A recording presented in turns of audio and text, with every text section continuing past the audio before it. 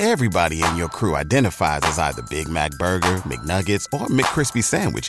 But you're the Filet-O-Fish Sandwich all day.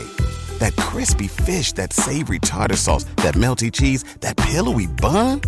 Yeah, you get it. Every time. And if you love the Filet-O-Fish, right now you can catch two of the classics you love for just $6. Limited time only. Price and participation may vary. Cannot be combined with any other offer. Single item at regular price. Ba-da-ba-ba-ba.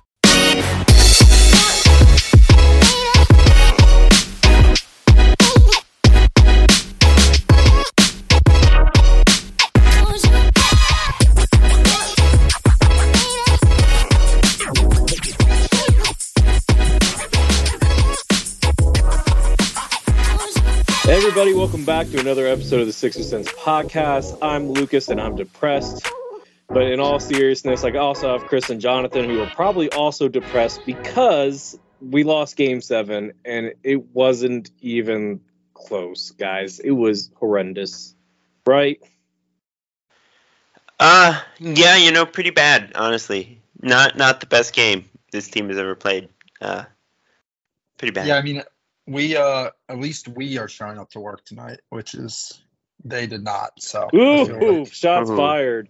Well, before we get into Game 7, guys, we got to start with Game 6, right? Yeah. So Game 6 in Philly, Sixers had a 3-2 series lead. Chance to close it out at home. South Philly going to be electric. And yeah, we lost Game 6, 95-86. Nice fourth quarter run for the Celtics, which ended up obviously forcing our hand to a Game 7. But, I mean, what are your guys' thoughts on this? Chris, we can go with you first for Game 6. You remember when we traded Jason Tatum for Markelle Fultz? That was fun. You know what? I'm gonna be nice. I'm not gonna say that I told you that Jason Tatum was the better prospect at the time. Anyways, I did. Yeah, you told me after the fact. No, ask Josh. Josh Wilson will vouch for me on this. Josh was our boss at the time. For people that are listening, the Sixers had a pretty darn good opportunity to win the series. They were up going into the fourth quarter. And for the last 4 or 5 minutes, they just forgot how to play basketball. Jason Tatum woke up from his slumber, and that's all she wrote. Philly blew a very, very good opportunity to do something they haven't done since Allen Iverson was on the team. And yeah, I don't know. It's just the tale of this team at this point. They do the same thing every year. They get to the second round. They have what seems to be a favorable lie as far as the schedule goes. They're in a good position, and then they blow it. I don't know. It's tale as old as time. It's happened pretty much every season since I've been covering this team now. It's kind of ridiculous. But yeah, Game 6, Joel was fine offensively. Maxey was fine. James was pretty darn bad. And they blew it. They didn't get it done. And then we all know what happened at Game 7, which we'll talk about in a second here. So yeah, pretty. Well, let me just say this. First off, last podcast, you guys remember me saying they had to win Game 6 if they were going to win the series. Obviously, that played out. But, guys, they had a real shot to win this with 6 or 5 minutes left in the fourth. They were up or tied at 82. And then Jason Tatum just remembered that he could shoot threes over smaller defenders like Tyrese Maxey and DeAnthony Melton. I will say that, look, Maxey came alive in this game. Joel was okay. But the real inflection point here at this game was just the fact that, first off, they switched their starting lineup, bringing Robert Williams back in, which essentially made it very hard for the Sixers to attack the paint. And then on top of that is just, Jason Tatum got hot, and he said humbly he's one of the best players in the world, and he's not wrong. Yeah, not wrong. Not wrong. He made a good case for it. Yeah, I mean, look, what was it? I think Tatum pretty much outscored the Sixers as a whole in the fourth quarter, and he was 1 of 13 before the fourth quarter. So the guy's pretty fantastic. He's a superstar in his own right. I'm not trying to like jump on the Celtics bandwagon or anything here. I'm just calling it facts here. The Sixers, this was the game. Like, and I remember somebody saying that this game was the dagger, and then Game 7 was just twisting that dagger afterwards. But yeah, this was the game. The Sixers had the win, and they didn't. Yeah, just brutal to lose that one, especially with just playing bad in that fourth quarter. Like, that is the game you need. You're right, and it felt different having a 3-2 series lead, being like, this might be the year. But we have delayed it a little, so might as well get to the game today. 112-88. The Sixers were only down 3 at halftime. I think it was 55-52. And then they made it 55-55 immediately in the third quarter, right when it started. And then it was 76-58. It was like 24-3. Yeah. And I think it got worse. I think it actually got worse from 24-3 run. I mean, you see that, like, I went on the ESPN app. You see that, like, graph of, like, the scores, and the Sixers just have a flat line going across the x-axis. And I was like, this is insane. Like, absolute blowout. I mean, from that point over in the third quarter, it was awful. Awful offense, awful defense. And, Lucas, you can take it. Yeah, look, there was a couple of weird situations throughout the game. Joel got called on a goaltend that I don't think happened. Then there was the flagrant foul on James, which, I mean, I understand. It was clearly unintentional, but it was a flagrant foul. And then Seriously? I think you thought that was a flagrant foul? Look, it was contact to the face, regardless if it was intentional or not. It was the flailing of an arm. That was a natural basketball reaction. If your elbow hits a guy in the face and he's bleeding, you're gonna get caught for something. Yeah. But you don't think that was a natural basketball reaction, like when you lose the ball, like your hands? Yeah, he flailed a little bit there. I think, but it wasn't intentional. Sorry, I love James. It's James. Yeah. Come on. Yeah. But anyway, because he couldn't get anything to go. Yeah. So I disagree. So anyway, but the other big inflection point was when Georges Niang. I'm sorry, Niang has to go now. I'm sorry. He's done too many boneheaded things in this series that makes me want to trust him moving forward. Tell me if I'm wrong here. He grabs Jaylen Brown coming off the bench after, granted, Jaylen Brown did foul Harden on that play, but like you can't grab on nothing than the Harden thing. I didn't even know if he was actually. I think it was anyway. Yeah, that was ridiculous. It was stupid, but like yeah. So it seemed pretty harmless at the end of the day. It was stupid. It was stupid, and it definitely changed the feel of the game. Tell me that it felt different after that. Yeah, it felt different after the Celtics got like 8 points out of that. Technical flagrant run. James thing too. Like those are two plays definitely swung the momentum out. Because we had the momentum at the beginning of the game. We were playing well. And then, but here's my biggest problem with this whole entire series, but especially this game. You saw it. We don't, like, Jalen McDaniels is our only big wing defender, and he could not play because of his poor offense. Guys, we don't have a great, like, PJ's still undersized at 6'5". DeAnthony Melton's 6'3". And those were the two guys primarily guarding Jason Tatum. And Tatum went off on both of them. And Maxey got hunted a lot. And that helped Tatum get hot. And I think that's where we lost it here. And the thing is that the superstars in Joel Embiid and James Harden, like Maxey did okay, not great, but he did okay. Not the best performance from Maxey, but at the same time, he only got 12 shots up.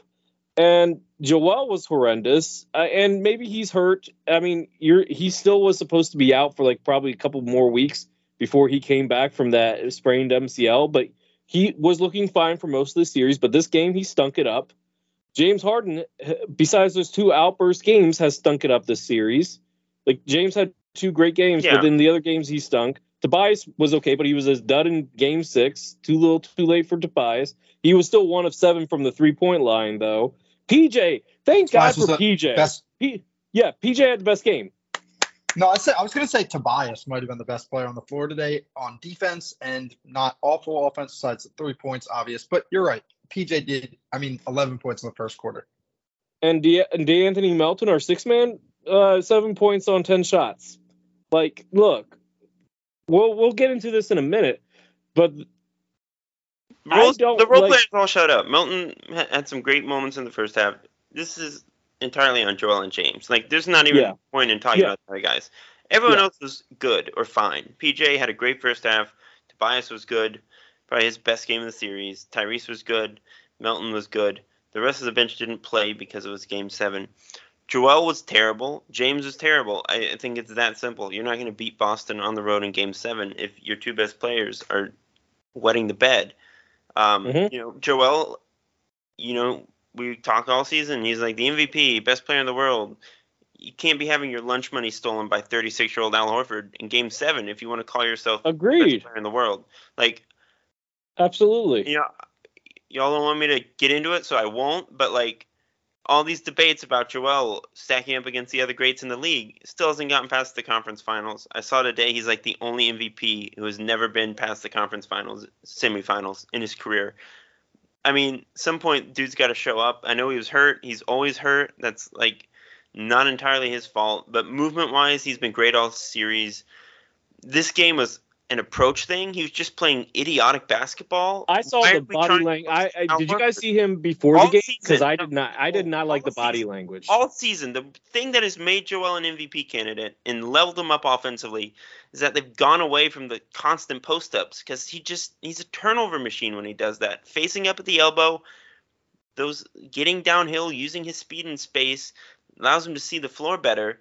Why is he posting up Al Horford every time down the floor? It doesn't work. It has never worked in his entire career. Al punks him every time he tries to post up Al. Why is he doing that in Game 7 of all games? What's he trying to prove? Why is he doing that? Like, Joel just played stupid basketball today. It was bad. Effort-wise, the defense wasn't there. As soon as the third quarter run got away from them, his body language went to crap. That's been an issue with Joel in the past. He was just playing stupid basketball. Like, if you're the MVP, you got to put up or shut up. And he didn't put up. Like, this was terrible. He deserves a ton of blame for this. It was bad basketball all around. Dude, I saw his body language in the pregame. I could tell that he was not there. He was not there for whatever reason. I saw it in the pregame. It was not there. He felt. Get it. Again, maybe he's hurt. Maybe he's tired. He's probably going to have knee surgery in a week. We can't, like, gloss over that. I'm trying to keep some distance but, like, at some point, we have to, like, criticize. Joel has never showed up in the playoffs against a team that's, like, higher than the 6th seed. At some point, that has to be an issue. Like, you have to show up against the good teams. The Celtics have owned him every time they've played Boston in the playoffs. That can't keep happening. If the Sixers want to win the East, they got to go through Boston. So, I don't know, man.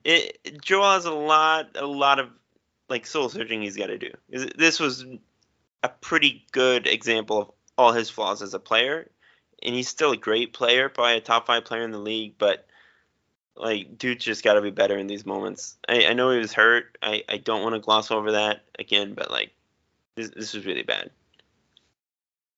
No, I mean, Chris, the rant's needed. It's tough to do this year after year. It's pretty much just exactly like what you just said. Yeah, I mean, look, 5 or 6 years, like you said, John, they've lost in the second round. The one constant is Joel. That's crazy. The roster has changed around him plenty. They've had James, they've had Jimmy, they've had Ben, Doc, Brett. You want to point to all these different issues. Joel is literally the one constant, and the same thing happens every year. At some point, we have to have, like, the Joel conversation. I mean, it is actually ridiculous that 5 out of 6 years you're stopped in the conference finals. Okay, but let's put this into.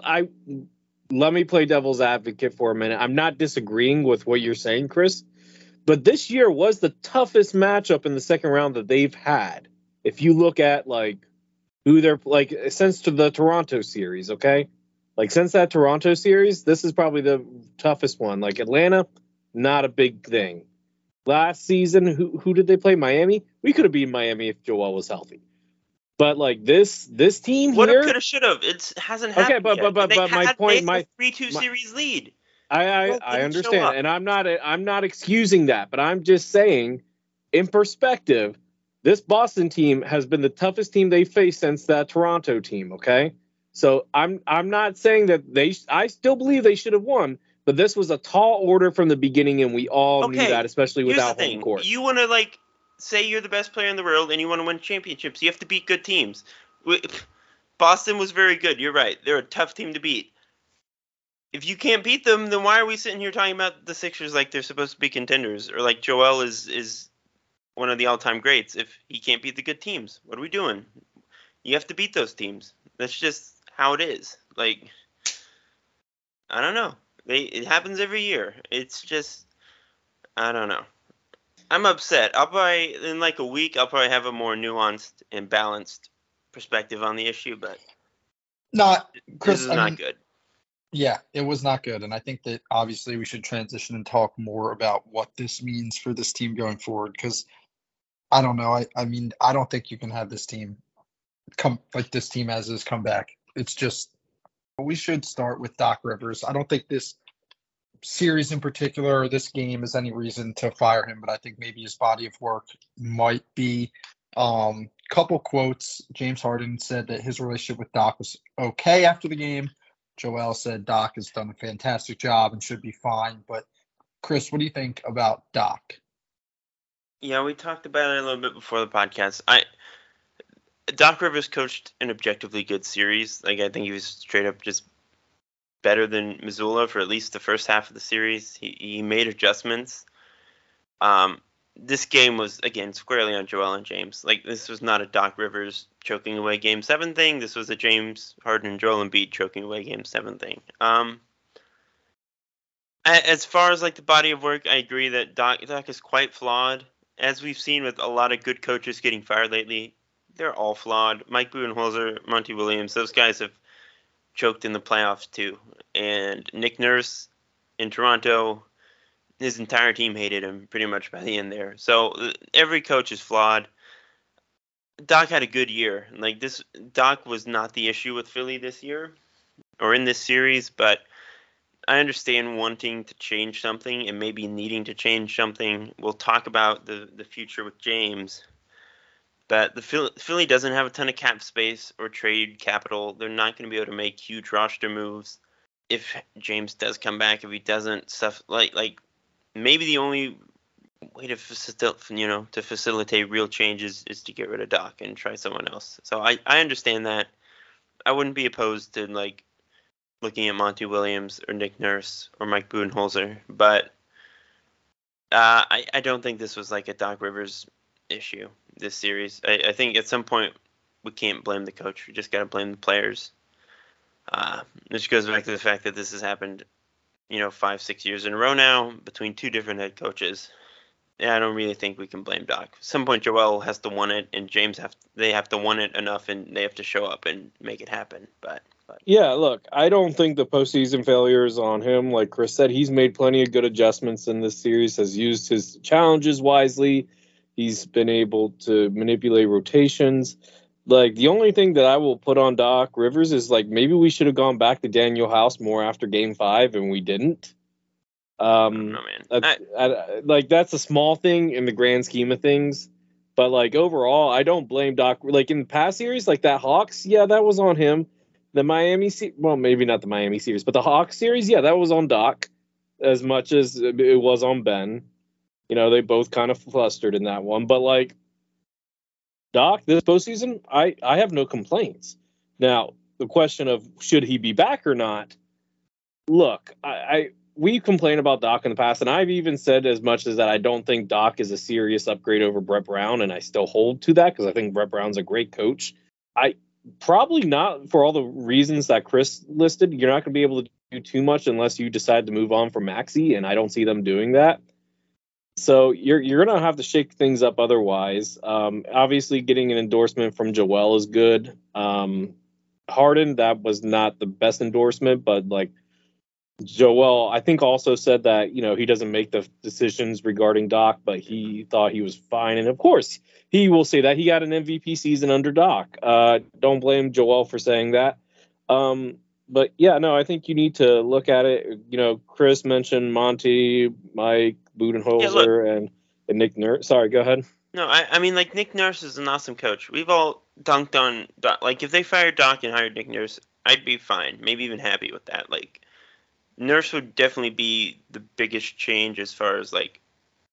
You wouldn't want Mike. You wouldn't want Mike D'Antoni. You're finally off the Mike D'Antoni. That's fine too, but just as far as the guys who are like going around the market right now.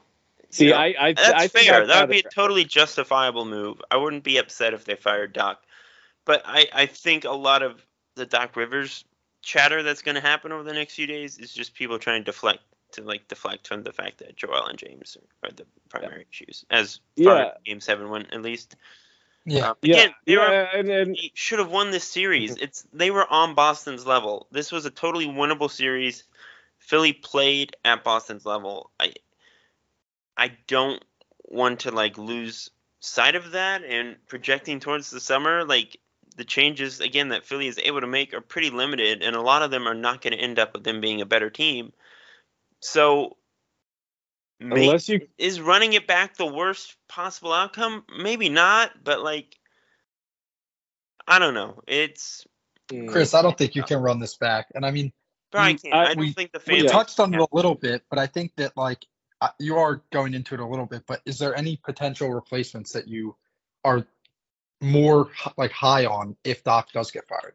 Yeah, I mean, look, like Nick Nurse is the obvious proven championship coach. He's a guy who makes a ton of adjustments all the time. He'd be very different from Doc. Again, like he rubbed certain players in Toronto the wrong way the last couple of years. He plays his starters a lot, which might not be the best for a Joel James Harden team or a Joel team. But Nick Nurse would be interesting. Monty Williams is also obviously a very good culture guy. Mike Budenholzer is one of the best regular season coaches in the league. Can he do it in the playoffs at the same level? He can get stubborn too. He has some of that Doc Rivers syndrome, but he did win a championship with Milwaukee. So, those are all very good coaches. There's been a lot of Sam Cassell talk. I like the idea of Sam Cassell. Again, none of us actually know what Sam Cassell is really about, X's and O's wise. It's all like theoretical based on like his player development work with Tyrese Maxey, but they have good in-house options. David Yeager has been a good coach in the NBA before. Dan Burke has been a top defensive assistant for 2 decades. Like those are reasonable in-house options, but yeah, I don't think you can just fire the coach and not make any roster changes and expect a different result. Like I think something, I don't know. I don't really know. This wasn't a Doc Rivers issue. I just don't even really want to talk about Doc Rivers being a problem right now because he wasn't. The issues this year, like you said, Lucas, in years past, there have been much more prominent Doc Rivers issues. And we have all said that Doc Rivers should be fired at some point over the course of this podcast. But, yeah, I don't know. Right now it feels like deflection from the real issue. Yeah, so going on potential replacements, I also like in-house options like Sam Cassell, Dave Yeager. I'm not like Nick Nurse would be okay, and I'd be okay with that. But my number one choice would probably be Monty Williams. I like Monty. I've always liked Monty. I think that would be a good choice. So here's the thing, though. Like, how does he really differ from Doc? Great culture guy. What the same issues? The offense didn't adjust in the playoffs, and Phoenix has been blown out in elimination games 2 years in a row. It's the same issue with Doc teams. Like, is that really changing anything? That you run into the same roadblocks. At least Nurse, there's like a tangible difference in how they approach the game. And but I don't think Nurse is the right coach for this team because they're not a young team. Like you have guys who have injury histories, and Nurse, like you said yourself, runs players into the ground. And I'm pretty sure, like this past season, Toronto had one of the most, interchangeable, like had the most, injuries this season. But Harden was also near the top of the league in minutes per game this year under Doc Rivers. Like the Sixers all played their guys a ton of minutes. Like Tobias, Tyrese, those guys are playing mid-30s per game most nights too, and at least in the important games. Like, I don't really know if that's a huge issue. And again, just as far as game planning, at least Nurse, there's like some very obvious tactical differences in how they approach things. I think with Monty and Budenholzer, you risk running into the same walls at least. With Nurse, I don't think anybody wants Budenholzer here, right? Nobody wants Budenholzer, right? I'm more. Coach.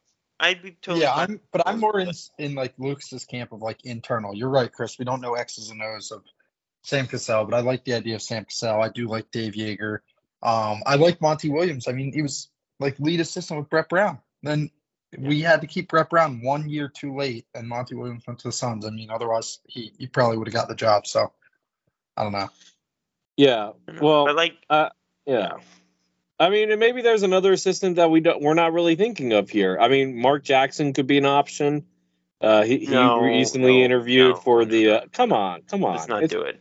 Come on. Why not? Because the Warriors immediately took off as soon as he left for a reason. Let's not even go there. I mean, but he set the foundation. Okay, well, anyway. The dude just left Jokic off his MVP ballot. He doesn't. Come on.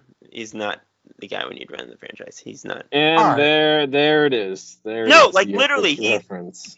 If you were waiting for Chris to say Jokic. I was waiting for it. Yep. It took longer than I thought. The dude doesn't pay attention to the league, doesn't know what he's talking about half the time of the broadcast. Why would you want him as your head coach? Come on. All right. Well, Chris, let me let's switch it up to potential roster changes. Obviously, the big one that we're thinking of is James Harden's potential future. He said all the right things after the game, said he wants to compete moving forward. He also said it's only year one for us together about the Sixers team potential. I mean, if you are saying to compete, you're not going to go to the Houston Rockets, which is the other team that everyone's saying he's going to. But again, it could just be lip service. So, Lucas, what are your thoughts here on what Harden's future is potentially in Philly? Look, I think Harden's going to look for a payday, and he's not he's really, really good still. I'm not trying to deny that, but obviously he only really showed out for 2 games out of a 7-game series. So that's pretty horrendous in itself. I wouldn't pay him the max. I think Harden's probably like a $25 million to like $20 million player moving forward, especially because he's getting older. Like but that being said, do I think that they should let him go to Houston via trade or free sign and trade, or maybe just let him walk? I don't think they should let him walk because obviously you lose a salary cap space under the luxury tax that you gain with from that. But a sign and trade, I'd be open to it as long as it gets me a really good veteran in return. Look, Harden is great, but at the same time, you need more from him in a second round series than just 2 really great games and the rest of them being horrendous. Well, that might have been enough if Joel had a really great game. But, I don't know. He's the only player who had a really great game at any point in this series. I don't know. It's should the Sixers let him walk for nothing if they can avoid it? Probably not. Again, they have no avenues to replace his production on this team. He was a top 15 player in the regular season. He's still very good. He had 2 40-point games in the playoffs. He's still quite good. But yeah, I don't know, man. It's if you pay him a 4-year max contract, there's no way it's going to age well. If you only sign him for 1 year, then we're doing this whole charade again next season. I think that's probably the preferred option, to be honest. It probably is the preferred option, but I don't know. It definitely feels like the odds of him leaving are pretty high. Again, you don't want to go to Houston or whatever to compete. If they sign Chris Middleton and get a bunch of solid vets and they have some good, that's a. I don't think Chris Middleton. I don't think Chris Middleton's going to go to Houston. I think even Dallas be a second-round playoff team. That's what the Sixers are right now. So, if you like Houston more than Philadelphia, you don't like the role you're playing with Doc Rivers. You think your relationship with Doc Rivers is just okay, and Houston just hired a coach that you've worked with that you respect from your Brooklyn days. I don't know. Maybe you go back to Houston. Are the Sixers even contenders as they're built? They continue to not actually contend. So I don't know what the odds of him returning. I think Philly should try to bring him back in some capacity. That should be the goal this summer. They have no way to replace him. Whatever you can get in a Tobias trade. Would you sign and trade him to Portland for Dame? If Portland was open to doing that. Yeah, why on earth would Portland do that? I don't know. I remember makes Stephen no A. sense. Smith Portland. mentioning it once, so that's why I brought it up. Yeah. Look, that Portland is either going to rebuild or they're going to try to build around Dame. That just downgrading. Well, okay. Well, let's flip it mediocre then. Playing team, like why would you do that? Why? Let's flip it then. Instead of James Harden, let's say they trade Tobias Harris and Tyrese Maxey for Dame. Would you do that if you're the Sixers? Yeah, sure. It's Dame Lillard. Well, we are leaking into that next topic. So, talking specifically about roster changes outside of James. I mean, James' decision is likely up to him, I'd say. Yeah. The team will have him back, or if he wants to go, he has the option. But, Chris, what needs do you think should be changed on this team? And, who do you think needs to go? Yeah, I mean, let's be clear. James is either going to be in Houston or Philly next year. He's not going to go, he's not going to go to Phoenix. He's not going to go to the Lakers. That stuff is really outside the box. Not going to happen. He's either going to go to Houston because he wants to be in Houston, and the Rockets can try to cobble together whatever kind of winning team they can around him, or he's going to come back to Philly. Where are the odds on each way? I don't know. Maybe it's 50-50. He just stunk it up in Game 7. The entire fan base probably hates him right now. Does he really want to come back and run this back with the coach he just is okay with, quote unquote? We'll see. Yeah, I mean, look, it's time to trade Tobias. Yes, I agree. Sorry, go ahead. Don't even start. You guys have been talking about how great Tobias is. Look. I'm not saying that he's not good. Okay, finish your point, and then I will okay. let you go. Okay. Tobias, decision-making wise, has been god-awful this whole series. He made some truly boneheaded defensive mistakes down the stretch of this series. Offensively, he's been a no-show for most of these games. Tobias has some very good attributes. He's a good person. He's just really not a good player relative to his contract value. If they can flip him for 2 good role players, that's all you need. Time to move on from Tobias and mix things up that way. I wouldn't want to trade Tyrese unless it's obviously for an amazing player. Tyrese he's that dude. I have a lot of confidence in Tyrese, maybe more than I have in other guys around him. Tyrese seems built for the moment. So I don't want to touch Tyrese. They don't have a ton of trade capital otherwise. They can't really trade any first round picks until 2029. So even then, the idea of needing to rebuild or anything, it's kind of tough when you don't own any of your picks. So you try to get James back if you can. If you can't, you got to try to adjust on the fly. But it's time to trade Tobias. Look, I know that I've been a Tobias fan and rooting for him. And, during the regular season and parts in the first round, he was pretty good. But look, he's on I think he has an expiring contract next year, he's in the last year of his deal. That makes his deal valuable. You could trade him for supporting cast. You could try to pair him with what little draft assets you have, which is essentially nothing. So you can't really flip him for a superstar unless they're unless they're a distressed asset, not, either medically or they're having problems, off the court. Unless that happens, you can't really flip. What's funny? Call Memphis. No. I was thinking that too. I didn't want to say John Morant, but I was. For those that don't know, John Morant. There's allegedly, because they haven't confirmed that it's a legitimate video, but there's allegedly another video of him with a gun in the video on social media. I haven't seen the video yet, but that's what they're saying. And if gosh, that is just terrible. John Morant, look. You got lucky the first time around, because honestly, if that was, and Jonathan, you remember more. I mean, I know Chris probably remembers David Stern, but Jonathan, guys, I'm not 2 years old. I was just telling you about how I was a Dirk fan. I'm not okay, brand new. Okay, but you don't remember the Malice at the Palace. You don't remember that was one of the at the Palace. Obviously, I wasn't in the stadium, but I know about Malice in the Palace. But that was one of the craziest things ever. But my point is that David Stern was a hard you-know-what. And, if that was David Stern instead of Commissioner Silver, David Stern would have suspended him for the rest of the season and the playoffs. So, At Lucas, least. when I saw that today, I know Uh-huh. it's like different, like totally different circumstances, but like I thought immediately like OJ Mayo. Like this guy could Oh get yeah, like that's right. The drug.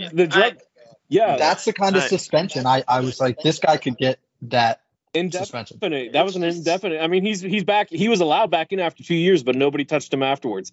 Anyway, Yep. going back to going away from that rabbit hole. Going back to my Tobias point, so you're probably going to have to trade Tobias for role players for a team that's Which is fine because Tobias is a role player. You trade one role player for 2 role players. Sounds great. Probably 2 or 3 based off the contract. Perfect. Be more likely. And that would be a team that's probably going to try to tank. I mean, Tobias. Look, you could probably flip Tobias. I'm sure maybe Dallas would be interested. Get a guy like Tobias. I mean, that would be an upgrade, I think, for them. Comparatively, I'm trying to think of other teams. Maybe I don't know. Maybe the Clippers. I don't know. Wizards. Maybe there are options for Tobias, and I'm not going to try to get into that. But free agency wise too. Look, we talked about it earlier in the season. Shake Milton's going to be a free agent. We're probably not going to be able to retain him. Georges Niang is going to be a free agent. I don't want him back. Maybe you bring him back, but I don't think it's necessary. Jalen McDaniels is a free agent. Paul Reed is a free agent. If I'm the Sixers, I would probably make Paul Reed my number 1 important option, followed by Shake Milton and then Niang. I don't know. Shake was behind all those guys in the rotation. Like, I agree. I think Shake's better than him, but like, all those guys were playing ahead of Shake. That's just because of the guard depth. Like, Shake's the better player. But if that's how you're going to build the team, then that's probably something you should consider. Okay, that's fair. And they do have Springer. I know you're excited about Springer Island player, but he's not a point guard either. Shake can actually handle. Telling you guys now, if Springer isn't getting minutes next year, I'm going to be pretty vocally upset. That's fair. That's fair. He should be getting minutes next year. But and then you have other guys like let's see, guys with player options. You have House. He's probably going to opt in. D'Anthony Melton's not fully guaranteed. That's surprising, but I'm sure they'll bring him back. Team options. Otherwise, they're gonna have to extend Melton here at some point. Like, that's coming up too. Milton, Maxi's going to be up for a rookie extension this summer. By the way, that's a big thing. I'm sure they'll throw the max at him, which I don't blame. Which is another reason why you probably need to trade Tobias. And look, I know that he had really strong moments in the playoffs, but for most of the regular season and in points during the playoff, PJ Tucker, like, that's a bad salary to have on the salary cap, especially with all the changes happening in the CBA. You could definitely look to trade PJ. Yeah, but like, no one's gonna give up assets for PJ. Is the issue? No. You'd be lucky to get a 2nd round pick out of PJ, but like, team that needs to take on salary, maybe you can do it. I don't know. Yeah, I'm fine with like biting the bullet on PJ and having him as like the veteran leader. Like, he's clearly valuable as a leader and still as a defender in a lot of matchups. So like, it is what it is at this point. But Tobias is like the obvious. He's the only big chip they really have to move. And like you said, you're not going to get a superstar out of him, but you can at least change the makeup. Yeah, look, he makes. Way. Yeah, look, he's talking about like, how are they going to make changes? They have the way to make some level of change is to trade Tobias. I mean, technically, they could let all their free agents walk, trade Tobias for and Tobias is going to make $39 million next year. That's easily 2 to 4 role players that you could get for Tobias's contract, which they have about 4 free agents, not counting. I'm pretty sure Montrez is going to opt into his player option thing. Same thing with House. James probably won't, but like, those are the 2 that I suspect will probably opt into their contracts. Dwayne Dedmon has a partial non-guaranteed contract for next year. He's probably going to be gone. So yeah, no, there's options here, but I think Tobias is going to be the bigger one. I wouldn't be surprised if they shopped around PJ, but like you said, they'll probably bite the bullet on that. I just don't see like Niang. I don't see those 4, all of them coming back. I think you'll probably lose Milton and or probably Niang. I don't know about McDaniels and Reed. I would try to keep those two if I was the Sixers. More McDaniels was the 3-point shot more, but yeah, it's a mess. Yeah, it is. It's a mess. That's the way to end it, Lucas. So let's at least talk about briefly the teams that are left. Let's go to the West first.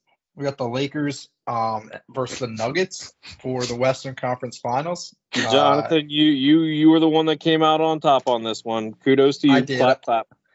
Thank you. I will take that. Lakers, I still think they're going to the finals. That was also my prediction, so I might go double here. But, Lucas, why don't you start first with the Western Conference Finals? Gosh, this is tough. If LeBron was actually healthy, I'd pick the Lakers as well, but he's not. And their role players have been just good enough. But I'm gonna give. I think the Nuggets role players have been more consistent, so I'm gonna give it to the Nuggets. Yeah, I mean, y'all didn't want me to get into it. I'm just gonna say. I just want to say one thing, okay? I'm not even gonna say that I was right, even though I was. Here's the thing: some of the more ridiculous arguments for Joel as MVP. I think Joel, again, deserving MVP. Don't need to relitigate it. But there's a lot of Jokic can't do it in the playoffs, which is why Joel is the real MVP. And then here we are. Jokic has made 2 conference finals. Embiid has made 0. Jokic has had the best postseason of any player still going. Embiid just got embarrassed. In this, I don't know, man. That seems like a pretty stupid argument right now. So, yeah, I don't know. Denver's going to win this series in 5 or 6, and they're going to win the championship. That's my take. All right, Chris, strong take. Lucas, how about the Eastern Conference Finals? We have the Heat will now face the Celtics. This is a tough one. Sorry. It's hard to say. No, seriously. It's not hard to say. They're the 8 seed. I mean, look, they pushed them to Game 7 last year. I mean, granted, they don't have Tyler Hero, which really hurts. But at the same time, I'm going to say 7 games, but I'm going to give it to the Celtics because they've done it before. But it's going to go 7 again. I have a feeling about this. They're the 8 seed. The Celtics have proven that they will mess around and lose games that they shouldn't lose this postseason. Both with Atlanta and Philly, honestly, but I don't know. Heat are the 8 seed. The Bucks imploded and Giannis got hurt, and that feels like its own thing that they have to figure out. The Knicks just are clearly not that good of a team. I don't think beating New York is particularly impressive or indicative of Miami being a contender. I don't think the Knicks are legit. So, Celtics are just miles better across the board here. They have theoretically the best player in the series. Jimmy's up there. It's not really a gap. Jimmy's had a better postseason overall.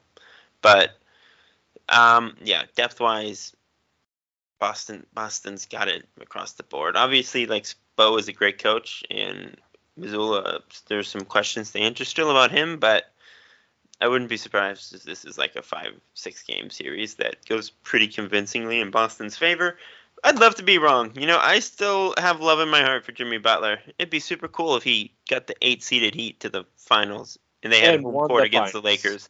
That'd be kind of funny. But I kind of got to go having home court advantage in the finals would be objectively hilarious, but I think the Celtics are going to win this series. Pretty convincing. Yeah, Chris, I gotta go with you. I think it's going to be the Celtics, but I do think Spo and Jimmy might get 2, maybe 3, but probably 2 games or something. So, the NBA would just love LA Boston, right? And maybe it'll line up that way. It won't.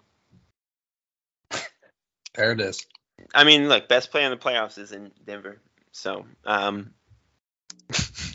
just saying, it's true. Yeah, Lakers are a very good team. The Lakers have a much better chance of beating Denver than I think Miami has of beating Boston. I will agree there. Yeah. Yeah, it's a 7 versus a 1 and an 8 versus a 2. Yeah. I think the 7 has a much better chance. Well, I will say this about that 7. I think that series will be dictated by which big man plays the best. If Anthony Davis dominates, the Lakers have a real shot. Well, Jokic is going to play the best. Okay. Davis is very good, and he was an absolute game breaker against Golden State. Lakers have been on. I saw someone today. They've been on a 57 win pace since the trade deadline. They've been really good since the trade deadline. They're a very, very good team, but Denver's got a lot going for them right now. They continue to quote Kevin Durant, they're the 1 seed for a reason. I think this is, as unfortunately for everyone in Philly, unironically, I think this is Jokic's big playoff moment, and it's unfortunate that it aligns with Embiid doing what he did in Game 7, but I think that's just where we are, so might as well embrace it and own it and be ready for it. But we'll see. Well, it'll be a fun series, I think. Well, before we close out tonight, is there anything else, Sixers thoughts that are on your head? I mean, we are sitting here immediately post Game 7. No. I don't know, man. I don't know. This is tough because logically they should try to bring James back and pretty much run it back. As far as the options that they have laid out before them, that's probably their best one. They just don't have the trade capital to do anything better than James Harden, but do we really I get, as a fan base, are we really confident in running it back? Do we really want to have the same group? I've been the biggest James Harden fan forever. I have a lot of love in my heart for James Harden, but as the Sixers have shown to me over the years, they can really poison the well for me. I used to love Al Horford. I used to be a genuine huge fan of Al Horford. Now I can't stand that guy. So what are you going to do with the jersey? It's actually hanging up behind me still. You gonna burn it, or are you gonna wear it if the Celtics? Yeah, you paid a lot of money for that, probably. I don't know. I mean, he played better than Joel. Anyways, I don't know, man. Joel's obviously not going to demand a trade. Joel wants to be in Philly. I think there's been Philly fans are going to be very mad in the moment, but I think as the summer progresses, people are going to remember just how much they love Joel and everything that he's brought to this city since he's been to the people are going to come back around on Joel as a really important figure in Philadelphia sports. But yeah, it's tough to keep going out like this. Would really prefer for them to not do this every year and maybe win a championship. That'd make me feel really good. That'd be nice. I don't know how they're going to do it. This should be an interesting summer, if nothing else. Yeah. Well, before we wrap up, Chris, do you want to make your announcement now? Yeah, not the best way to not the best circumstances in which to make this announcement. Unfortunately, I was really hoping I'd be able to make this under better circumstances. But at least I get to go out on I've always been the cynical half of this podcast. At least I get to go out in my so I am going to be moving on from the Sixers since starting tomorrow on Monday. I'm going to be taking on a new role with Fansided.com, covering NBA, MLB, NFL, all sorts of stuff. So this is going to be my last podcast as co-host. I'll still be on as a guest, hopefully, if y'all will have me at various points. But I'm handing over the reins to John and Lucas for now. So thanks to you guys, Lucas and Jonathan, of course, for all that you've done over the years. And thanks, of course, to the listeners for giving me the time of week to talk Sixers. I'm going to miss it. And again, I'll be back, hopefully, as a guest. It's not my last time ever on the pod. Ideally. Yeah. But yeah. Well, let me just say this, Chris. We started working at the Sixers Sense when in 2016 you were still in high school. I was fresh out of college, and I have seen you grow into a young man, and I'm very proud to have worked with you for the last 6 years. 7 years. 7 years. Yeah. 7 years. Yeah. And good luck to future endeavors. We'll definitely keep in touch. And you are one of the more knowledgeable basketball guys I know. So I very much appreciate you being around as long as you have, buddy. Good luck. Yeah. Thank you. Yeah, Chris, I didn't work with you as long as Lucas did, but you have been extremely helpful with me in all my writing and getting comfortable with the podcast and stuff. And honestly, really appreciate it. And like Lucas said, talk basketball with the best of them. So it's always fun coming on here. It's always a good time. So good luck going forward. Yeah, thanks, y'all. I really appreciate it, and I appreciate you guys. Like I said, yeah, it'll be weird not doing this every twice a week, but yeah, I'll be around. We'll still be talking Sixers and stuff, of course, off the air. But yeah, I guess for the last time for me at least, I'll close it out. Thanks, everyone, for tuning into the Sixer Sense podcast. As always, please like, subscribe, and follow along if you can. We are on Apple Podcasts, Spotify, Google Play, or Audible, or you can listen at our website, thesixersense.com, where you can also read our written work. We are on Twitter and Facebook at Sixer Sense. I personally think I got off some great tweets during this game. I was really tweeting through it in a way I haven't in a while. So go check out at Sixer Sense on Twitter if you'd like. And until next time, peace out, everyone, and go Sixers.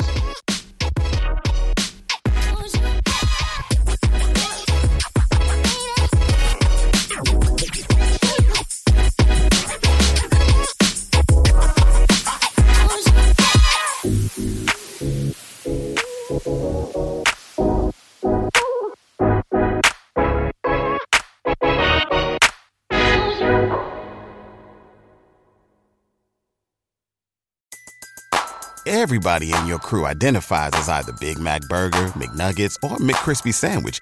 But you're the Filet-O-Fish Sandwich all day. That crispy fish, that savory tartar sauce, that melty cheese, that pillowy bun. Yeah, you get it. Every time. And if you love the Filet-O-Fish, right now you can catch two of the classics you love for just $6. Limited time only. Price and participation may vary. Cannot be combined with any other offer. Single item at regular price. Ba-da-ba-ba-ba.